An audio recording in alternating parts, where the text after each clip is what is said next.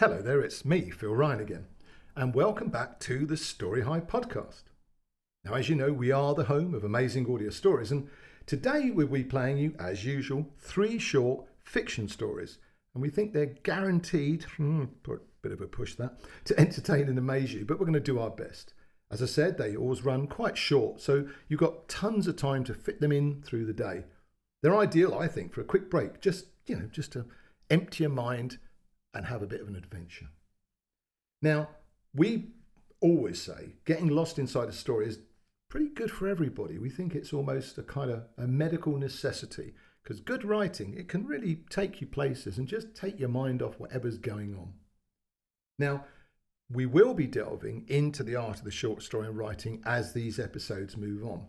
But more importantly, we always ask you to support us on any social media you can come across because that really helps us. However, enough of the advertising, plug. It's time for your first story. And it's from today's 3-story collection. And it's called The Circus Performer. Happy listening. The crowd flew past her, underneath, hundreds of feet away, the spotlights making her white and red feathered sequin leotard sparkle, and the white bar flew towards her. Blair flew through the air gracefully, seemingly weightless, and a huge gasp rose from the crowd, and she grabbed the white bar quickly and strongly, a double, triple somersault, a seemingly impossible feat they'd all just seen. And the music flared, and the drums crashed, and the applause was deafening. She'd lost count of the shows now. Years on the road, 7 countries, her life a mad dash of costume changes and practice. And of Shazia, her little Shazia, just 9 years old, her cheeky little angel, full of fire and mischief. Their caravan, a toy heaven for her, pink interior, bright red fold-away bed. Blair had been good at school.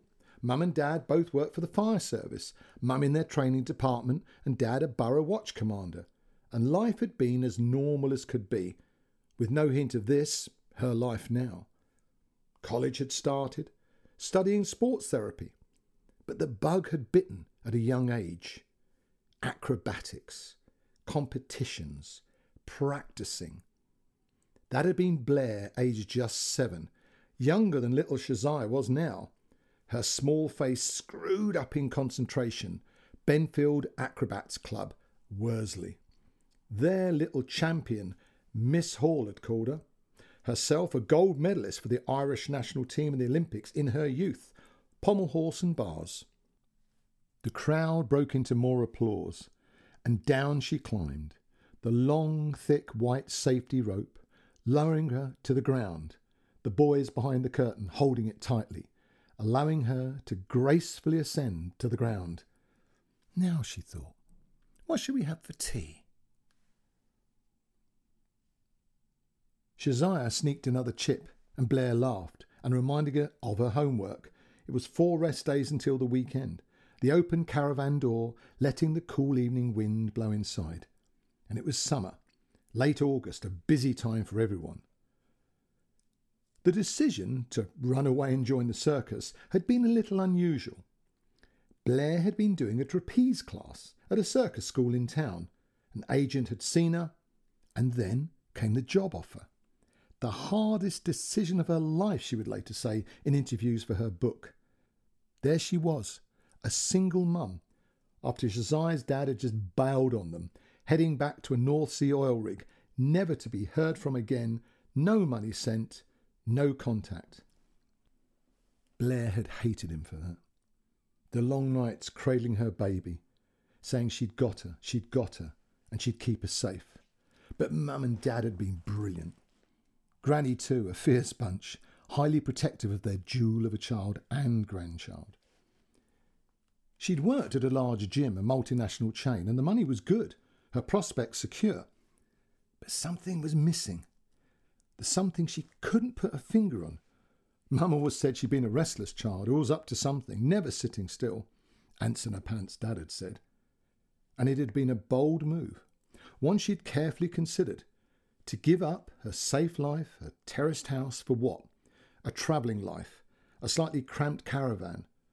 More importantly, to uproot Shazia from everything she'd ever known. Shazia being 4 years old at the time.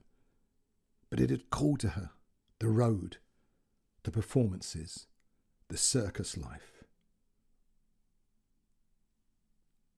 There was no question of Shazia not having an education. Arrangements had been made, weeks in different schools, home education, online learning. Blair was determined her little angel would be informed, well-read, skilled in languages. Cuddles were mandatory, bedtime stories too, and treats and days out part of their family life together, plus regular visits to Granny and her parents. And so the pattern had been set. They had a wardrobe of different coloured school dresses, one for each new school. Homework was non-negotiable. It had to be done. No homework, no circus practice. And so their new life had begun. It was wonderful, and they both thrived. Only last month they'd celebrated Shazia's 9th birthday. The whole circus family there, the outfit being in a field somewhere outside Yeovil. The summer cuckoo fair, an ancient fair, one of the many regular stops the circus took every year. Now, of course, they were a modern circus, no performing animals, just feats of dazzling human ingenuity and athleticism. The flying bandinis, Hercules the Great, and the devil riders on their trial bikes, riding round and round in a huge spinning steel cage. Boppo and Trixie, the juggling clowns. It was all good old-fashioned family fun.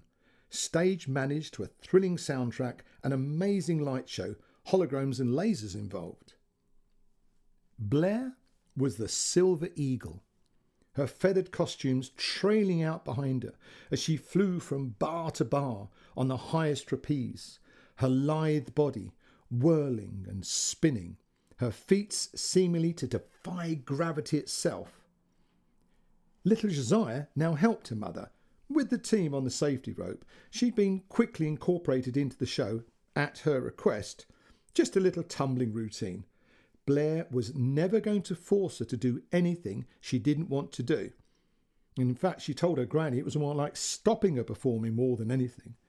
And of course, Shazia was spoilt by everyone, riding around on Hercules the Great's huge shoulders, or Pietro Demetri from Hungary as he really was. Her language classes from Mrs. Bandini, who spoke 5 languages fluently. And the devil riders had even got her a little electric trials bike, which they used to run alongside with her on, her small face one massive grin. She was everyone's little angel, Hercules said. Even Mr. Danson, the costume master, promising her a new performance outfit if she kept her practising up, as if he or anyone could stop her. They'd arrived 2 nights earlier, the crew unpacking and setting everything up, the generators, the water supplies, the regular breathing into life of the big top, a brightly coloured, striped confection of canvas and rigging ropes. And Blair stood in the now fully prepared side entrance doorway of the tent, watching Shazia as Boppo put her through her tumbling paces. She now had a little routine they were incorporating into the show that night, his stentorian tones ringing out, and twist, and flip, and stand, and turn, the little girl deep in focus, her small face a study of concentration. Blair felt her heart melt. "Bless her darling heart," a voice said, and she turned, and Mrs. Mercato reached out and patted her shoulder. Bold and fearless, just like her mother, eh? A fly, you think? A real chip off the old block? Blair nodded and smiled brightly. Shazia longing to join her mother, high in the tent top, spotlights sparkling off her, swinging from bar to bar, flying through the air, graceful as a feather. But now she was too young. It was too dangerous. Her small hands not strong enough to safely grip the bars. Her dreams could wait until she was older. And there was plenty of time. They had years. The time bell rang.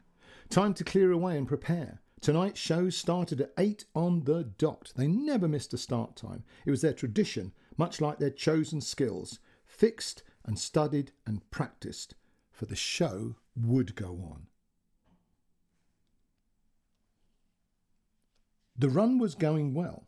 Capacity crowds, no trouble apart from the usual ones, council interference, bad weather, and Mrs. Mercato, the owner, generally very satisfied. The circus having been in her family for over 100 years. Originally from Turin, the family had performed for the crowned heads of Europe, the Pope himself, and numerous presidents and prime ministers. In short, they were an institution. Most of their pitches around the country going back decades, old agreements updated, but a strong fixed calendar, and the performers liked this. Their old winter layoff now replaced by a series of indoor performances at various festivals. Everyone was well paid. They saved, they planned. It was the way of modern circus folk. Nothing was left to chance. And happily, no one ever seemed to leave the troupe, although occasionally some would retire, others choose a new path. But in all, they were a really tight bunch. Whatever happened, one rule was paramount. The show must go on. It was a message encoded in all their DNA. The show must go on. The generations before never breaking that rule. Shazai had finished her afternoon homework. She'd been at a local school, as now, once again, she was practising her tumbling in the main ring with Boppo, or Stanley Chambers to those who really knew him, although the performers still called him Boppo. Once a clown, always a clown, he said. It's my given clown name until I die, and I'm proud of it. It was a serious and ancient tradition, and so Boppo he was, to everyone. Shazai had earlier been allowed a small session on a low trapeze, but only at 10 feet level under the safety net, with 2 of the flying bandinis in attendance. She was very brave and a very sensible little girl. She listened to her mum. Everyone did. Blair knew her aerial stuff, everyone agreed. An absolute professional, super fit and super smart. Around them, the ring was being finely prepared, the lighting rigs floating high up into the upper rigging. Blair's trapeze platform in its place and double tested. Health and safety here was no joke. Everything mattered. It was just a sensible course of action, a fixed thing. The day passed pleasantly, and Blair and Shazia had their tea of salad and fresh pasta outside the caravan at their fold-out table, the sunshine still bright in a blue sky, until early evening fell, peppering the now purpling sky with stars, until soon the circus grounds lit up, thousands of lights twinkling, and the crowd arrived, full of excitement and wonder, little ones trembling with glee, the grown-ups taking back to childhood memories of popcorn and candy floss and innocence, because it was showtime. The show began, and the crowds clapped and cheered. The Devil Riders' huge steel ball glinting in the hard white side spotlights, their bikes upside down, sideways, backwards, trailing smoke, and music thump, thump, thump, thump, the energy electrifying the very air, until it was time for the crowd to see the Silver Eagle, and roaring their approval as Blair appeared on high, her costume sparkling and winking, way, way above them. And she flew, like her namesake the eagle, soaring and dipping, her air-defying feats making the crowd leap to their feet and gasp, until the music fell away. It was time. The famous triple leap and spin, the highlight of the whole routine, and the music stopped, and Blair breathed in. Swing and spin and turn and flip, her main routine of long hard practice, making every move seem effortless and full of grace, everything prepared for. However, nothing could prepare her or any of the crew for the failing of 2 thick and long steel pins, metal fatigue the later conclusion, the same pins that held the upper swing bar in position, the same swing bar Blair was currently holding on to, The long fall to the safety net, no means of guarantee of no injury, as now pieces of rigging fell around her, a whirling, whipping tangle of vicious thin steel cables making the air hum. And Blair's mind whirled, and she shouted the cancel signal, and she desperately tried to hold until the soon-to-fall bar to prepare herself. When, to her surprise, from the corner of her eye, something blurred and golden flew into her eyeline. It was Shazia, her small muscled body encased in a golden costume, a glimmering cascade of crystals and sequins, white angel wings trailing out behind her. Her new costume finally finished, and before Blair could react, her daughter's small arms were around her, her legs holding her fast, the thick white safety rope tight in her hands, her little face fierce and determined. "I've got you, Mum," she said. "I've got you. You're safe now." A chip off the old block, as Mrs. Mercato had said. A real chip off the old block. Well, we hoped you enjoyed that story. We did. And in fact, we're still smiling about it. Now, here comes the second story, and this one is called Gianfranco's story. And as always, with our usual quick spoiler, things here aren't quite all they seem.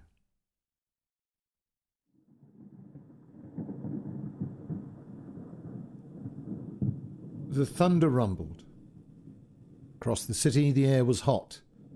A lightning flash flickered across the sky. September, Rome. Gianfranco scratched himself idly with his sword. The day had been good. The Colosseum had been busy. And he made some good money posing for tourist pictures in his centurion outfit. They loved it. Framed forever, with a bronzed young centurion in a red cape. And he counted the thick wad of euros. Time to go home. He sweated from the walk back up the hill, the small luggage trolley with his armour in clattering on the black cobbles. And once back in his apartment, he gratefully dragged off his tunic and headed for the shower. The water drove pleasantly across his muscle-filled shoulders, and catching a reflection of himself in the glass, he smiled. Still got it. 35 or not, he looked good. This stupid centurion thing was just temporary anyway, he thought. His new promotion photos were nearly ready. Monday, they told him, then he'd be made. The girl at the model agency had said lots of good things. And although she'd been vague about actual work, he could read between the lines. He had it. He knew that. His mobile buzzed, and he ignored it, glancing at the screen. It was that Korean woman again, a tourist he'd met. But he was tired. The sex with her was not bad, considering her age, and the money was very good. But he didn't feel like banging her with that heavy helmet on, not on a day like this. His friend Tony had put him onto the whole thing. They'd been to school together, and then a chance meeting just the year before. Fate, Tony said. The old job at the resort had been good, but after 10 years waiting tables and screwing drunken English girls, enough was enough. Mama had died, and he'd come back to look after his father.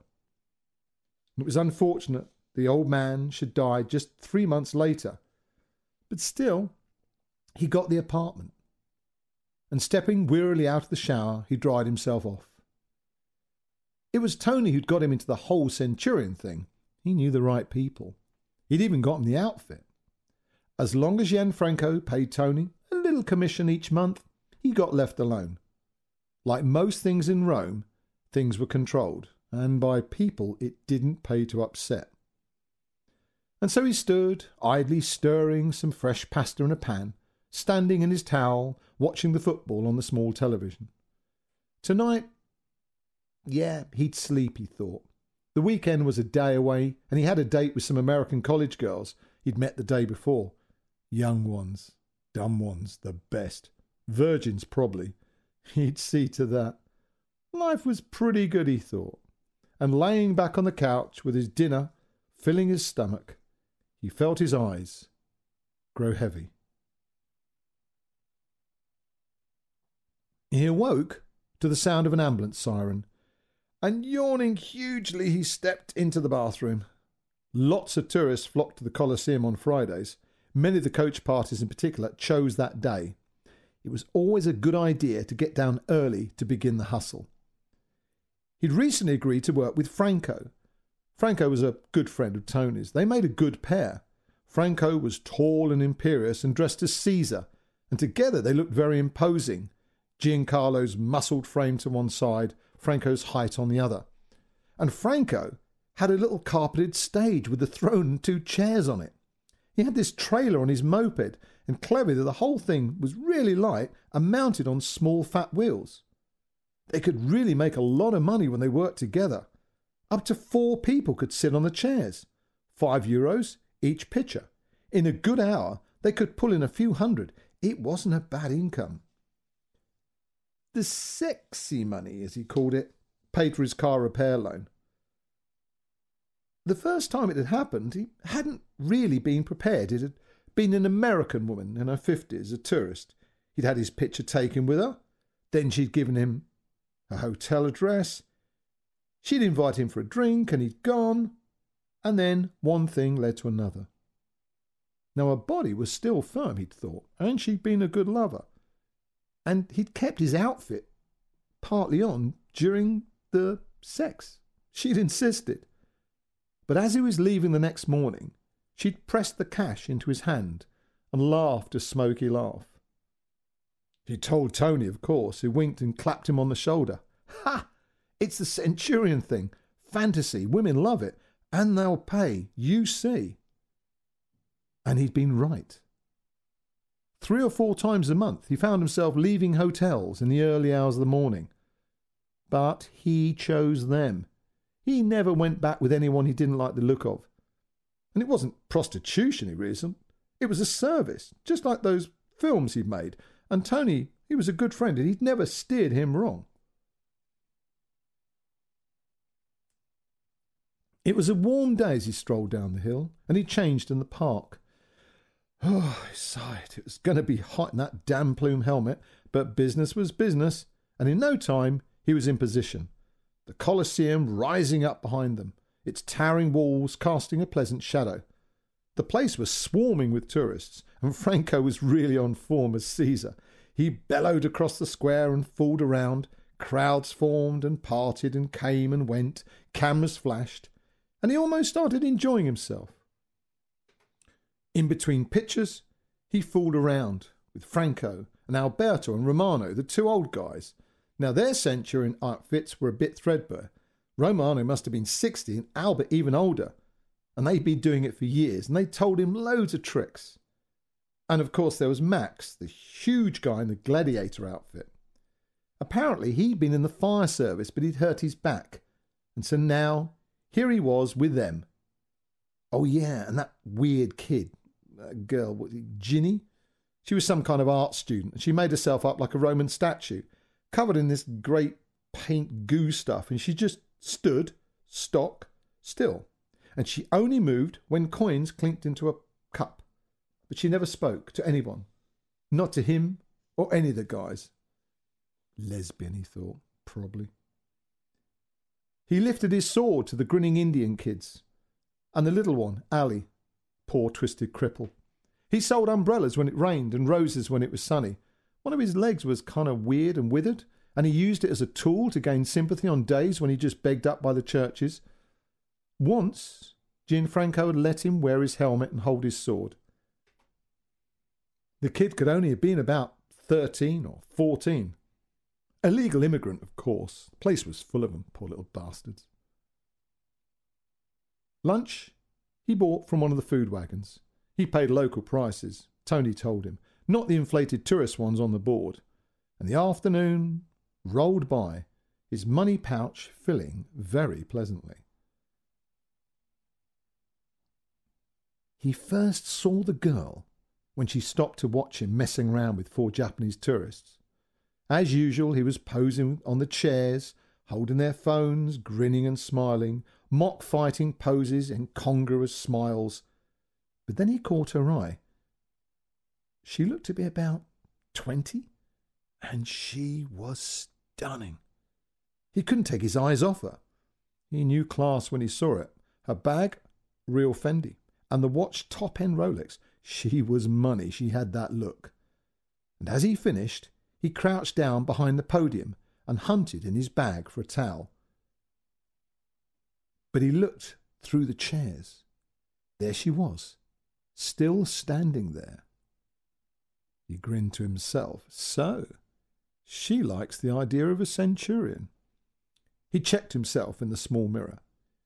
He'd used the line about being an actor, sort of resting. A production had failed and he was just standing in for a friend. He'd used it before, and they always fell for it.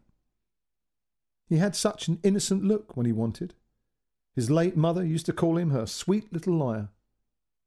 Oh, he missed her.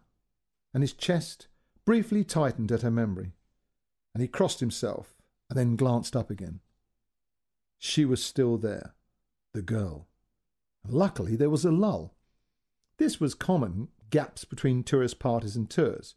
The coaches came and went, and it was a welcome break on a hot day like today. Franco sat and opened his newspaper, and with his back to the girl, Gianfranco winked at him, and his friend became more absorbed in his paper. He knew what was about to happen. Gianfranco turned and bowed theatrically. "My queen, I would die for thee." And she laughed and smiled. Oh, please don't do that. And he stood up. "Excuse me, it's been a mad day. I'm filling in for a friend, and to be honest, I think I'm letting the role get to me." He held out his hand. "Hi, I'm Gianfranco. I'm an actor." And she shook it gently, her pale eyes locking with his. I'm Gina."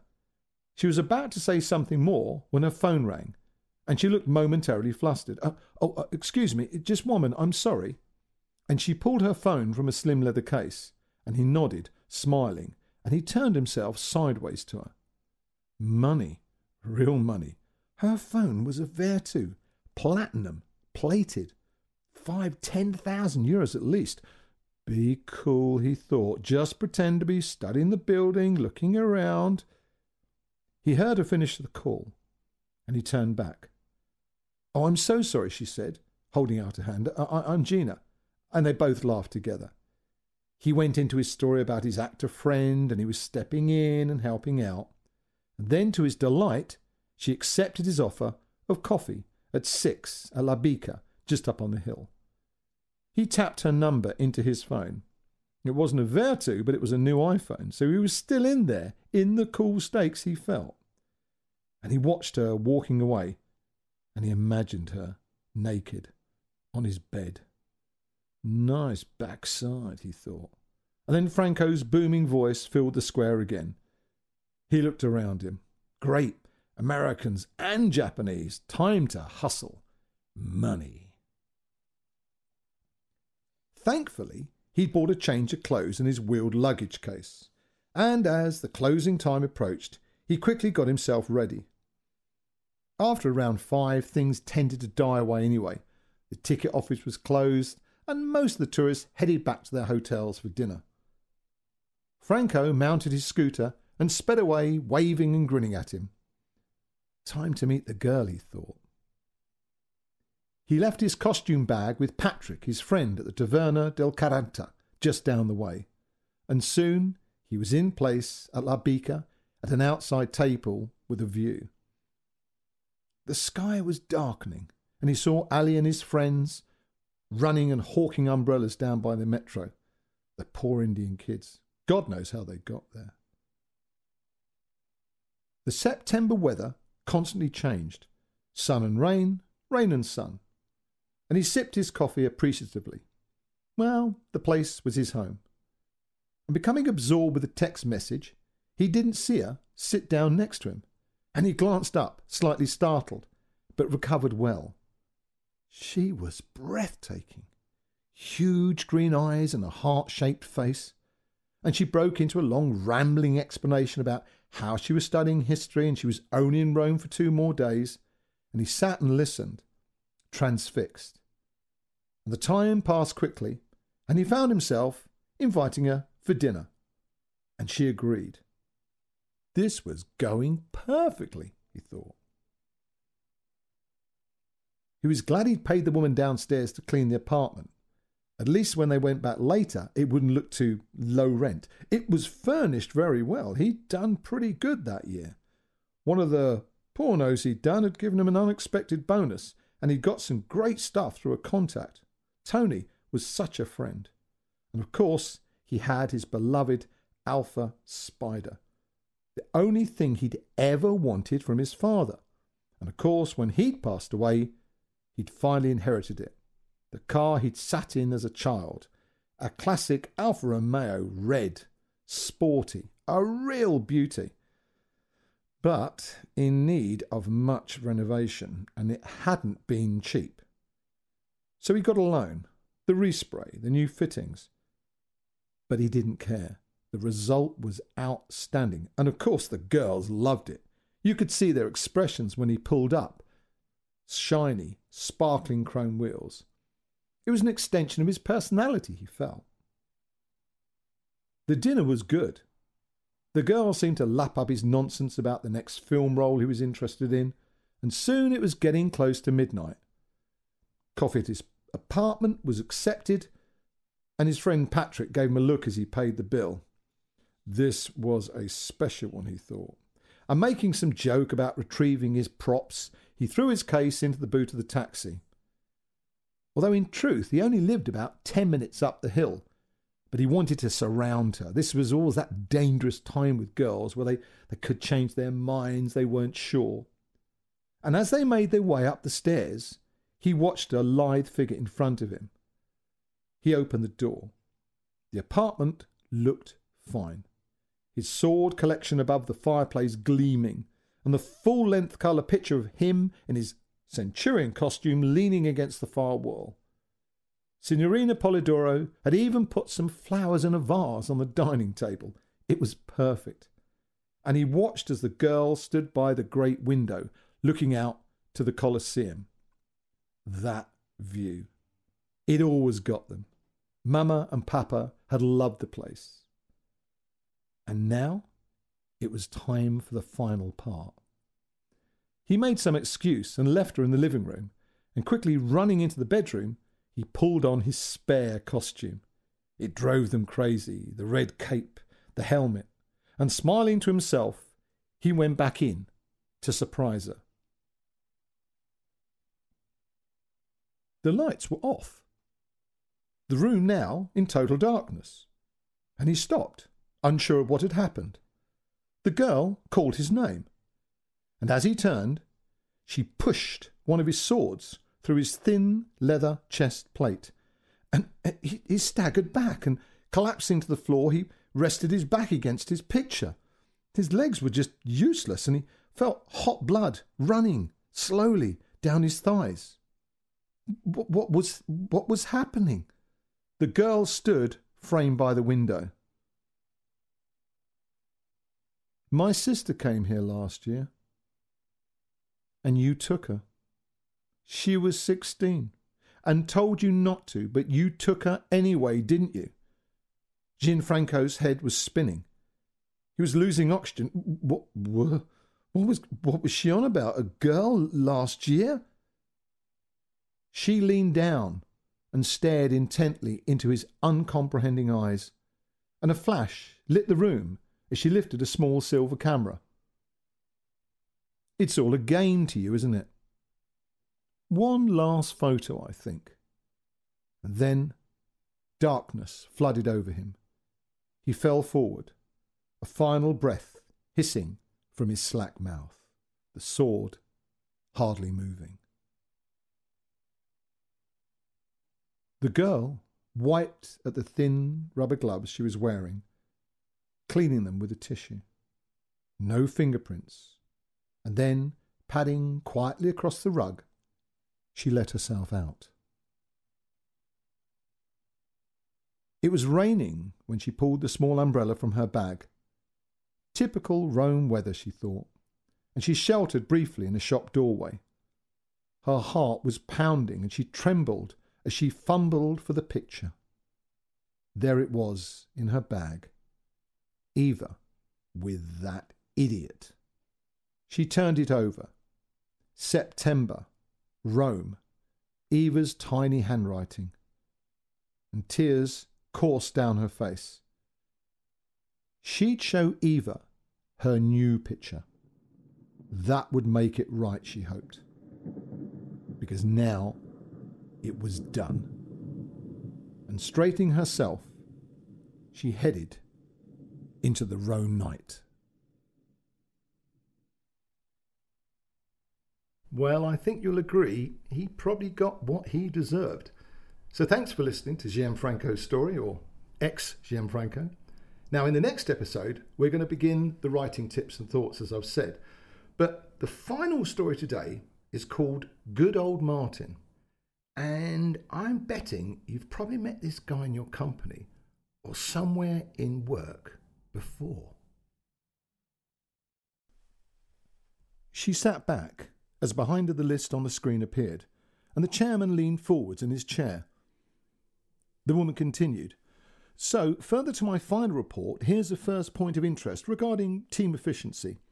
And a picture came up of a smiling middle-aged man, and the chairman smiled. "Ah, yes, good old Martin." And the woman raised an eyebrow. "Yes, quite, yes. Good old Martin. Martin Holdwick, recently retired." She glanced at her iPad. "After 35 years with your company. Tell me, Mr. Stevens, just out of interest, what exactly did Mr. Holdwick do? His position, I mean." And the chairman went to speak, and then he stopped, and he thought a second, and then slightly frowned. "Well, I've got to confess, I'm not actually quite sure." And he beamed. Still, good old Martin. Lovely chap. His voice full of pleasure. She looked at her iPad again. "Yes, good old Martin." And she swiped the screen. And behind her, a spreadsheet appeared, and she looked back at the chairman. Now, I realise this may seem at first a little academic, well, now that Mr. Holdwick, good old Martin, has indeed left your employ. But in the course of my reporting, and then she paused for emphasis, the one you commissioned, I think a little background might help, as it does speak to your general hiring operations, I feel. She sat forward. "According to your records, Mr. Holdwick came to your organisation some 35 years ago." A new slide appeared on the screen. "In the course of his employ, from available but occasional incomplete records, he held," she looked down, "approximately 400 meetings." She brushed some fluff from her sleeve. "Some 300 briefings, and let me see, yes. He created over 6,000 documents and information sheets." The chairman nodded sagely.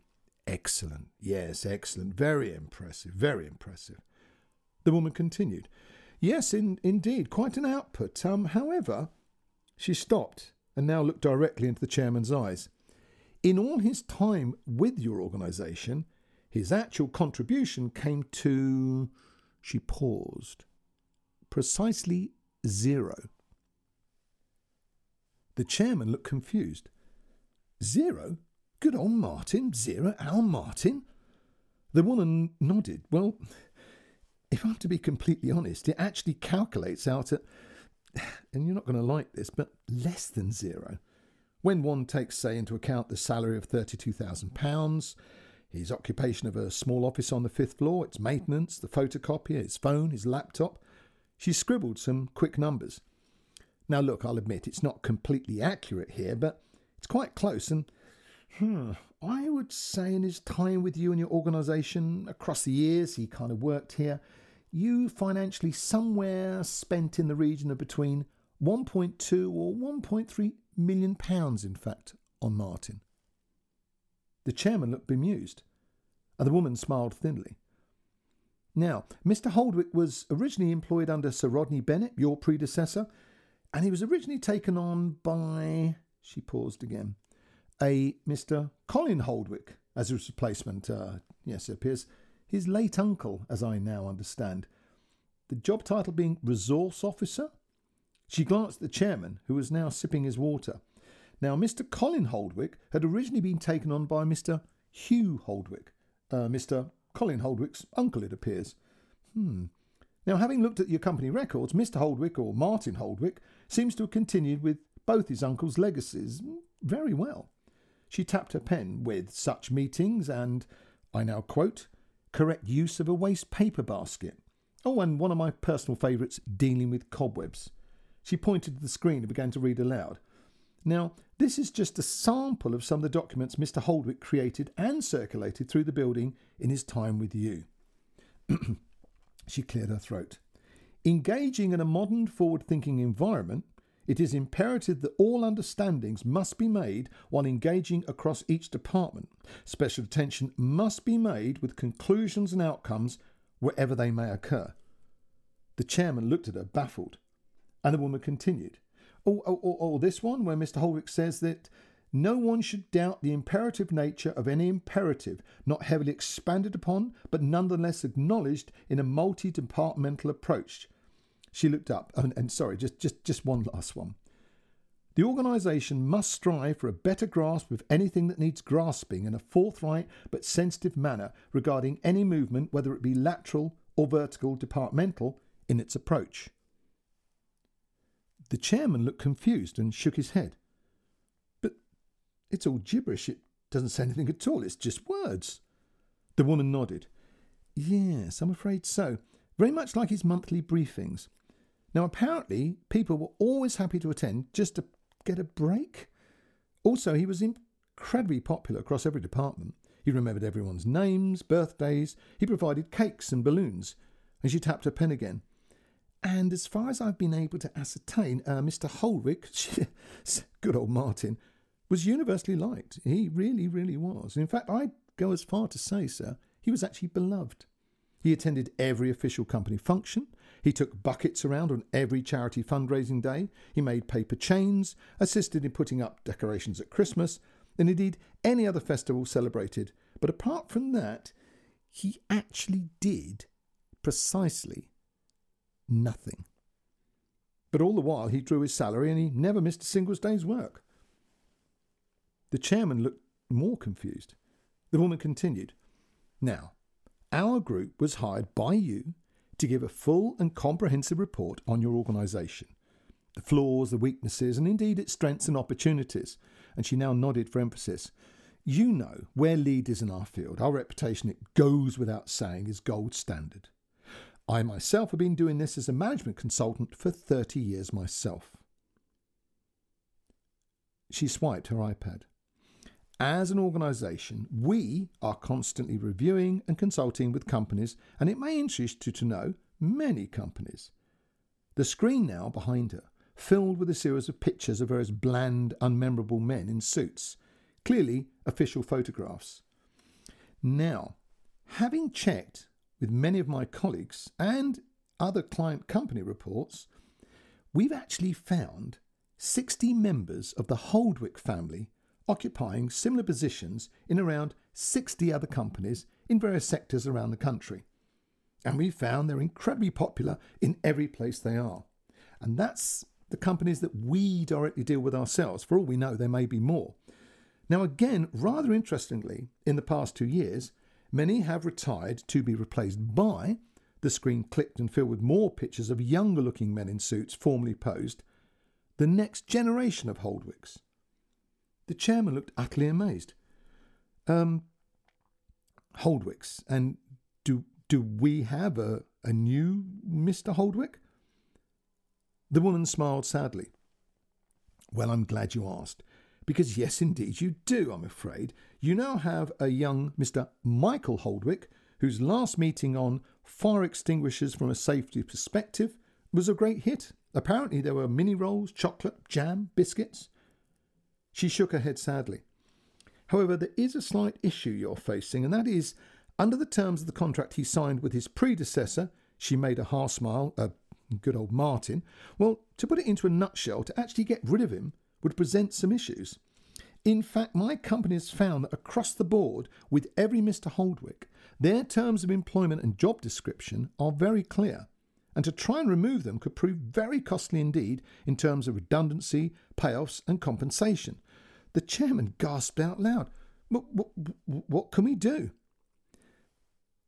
The woman sighed, and she flicked her iPad again. A new chart appeared. Well, as far as myself and my colleagues have determined, it's probably best just to leave him alone. The chairman banged the desk. Leave him alone? Leave him alone? But he doesn't do anything. The woman chuckled grimly. Well, considering in every organisation it seems there's more than a few Mr. Holdwicks, and just like various of your upper management levels, they're vaguely semi-efficient at best and just about move things along. We think, in a way, leaving them all alone, well, it's just for an easy life, if I'm honest. Cheaper too. She closed her iPad. It's up to you, really. She shook her head. I have a small confession to make. We've looked into this report. We've studied it. And if it's any consolation, our company has one of our own. Graham Holdwick, Human Focus Office. Apparently he retires next year. He's got a young relative, I think, lined up to replace him. And she shrugged helplessly. And then right at that point, someone knocked quietly on the glass door, and the chairman was still shaking his head, and he said in a slightly annoyed tone, Yes, come in. And his secretary, Miss Chaston, smilingly stepped into the room. Oh, sorry to disturb you, sir. Madam, sorry, but it's the children's charity collection? And she paused and now gave a beaming smile. It's just good old Michael. Well, that's the end of our selection for today, and do remember, listen in every week, and we're setting up brand new episodes even as we speak. And as I mentioned before, these are specially curated stories taken from our main platform, The Story Hive, which you can find at, you probably know it by now, www.thestoryhive.co.uk. And there's tons and tons there to listen, and it's all completely free. Now, we are, as I said, on all the media platforms. If you can follow us, give us a thumbs up or a like, really helps us. And we do actually appreciate your support. We really, really do. Anyway, it's time for me to say goodbye again. But as always, I hope your day goes well and the world runs smoothly for you. Bye now.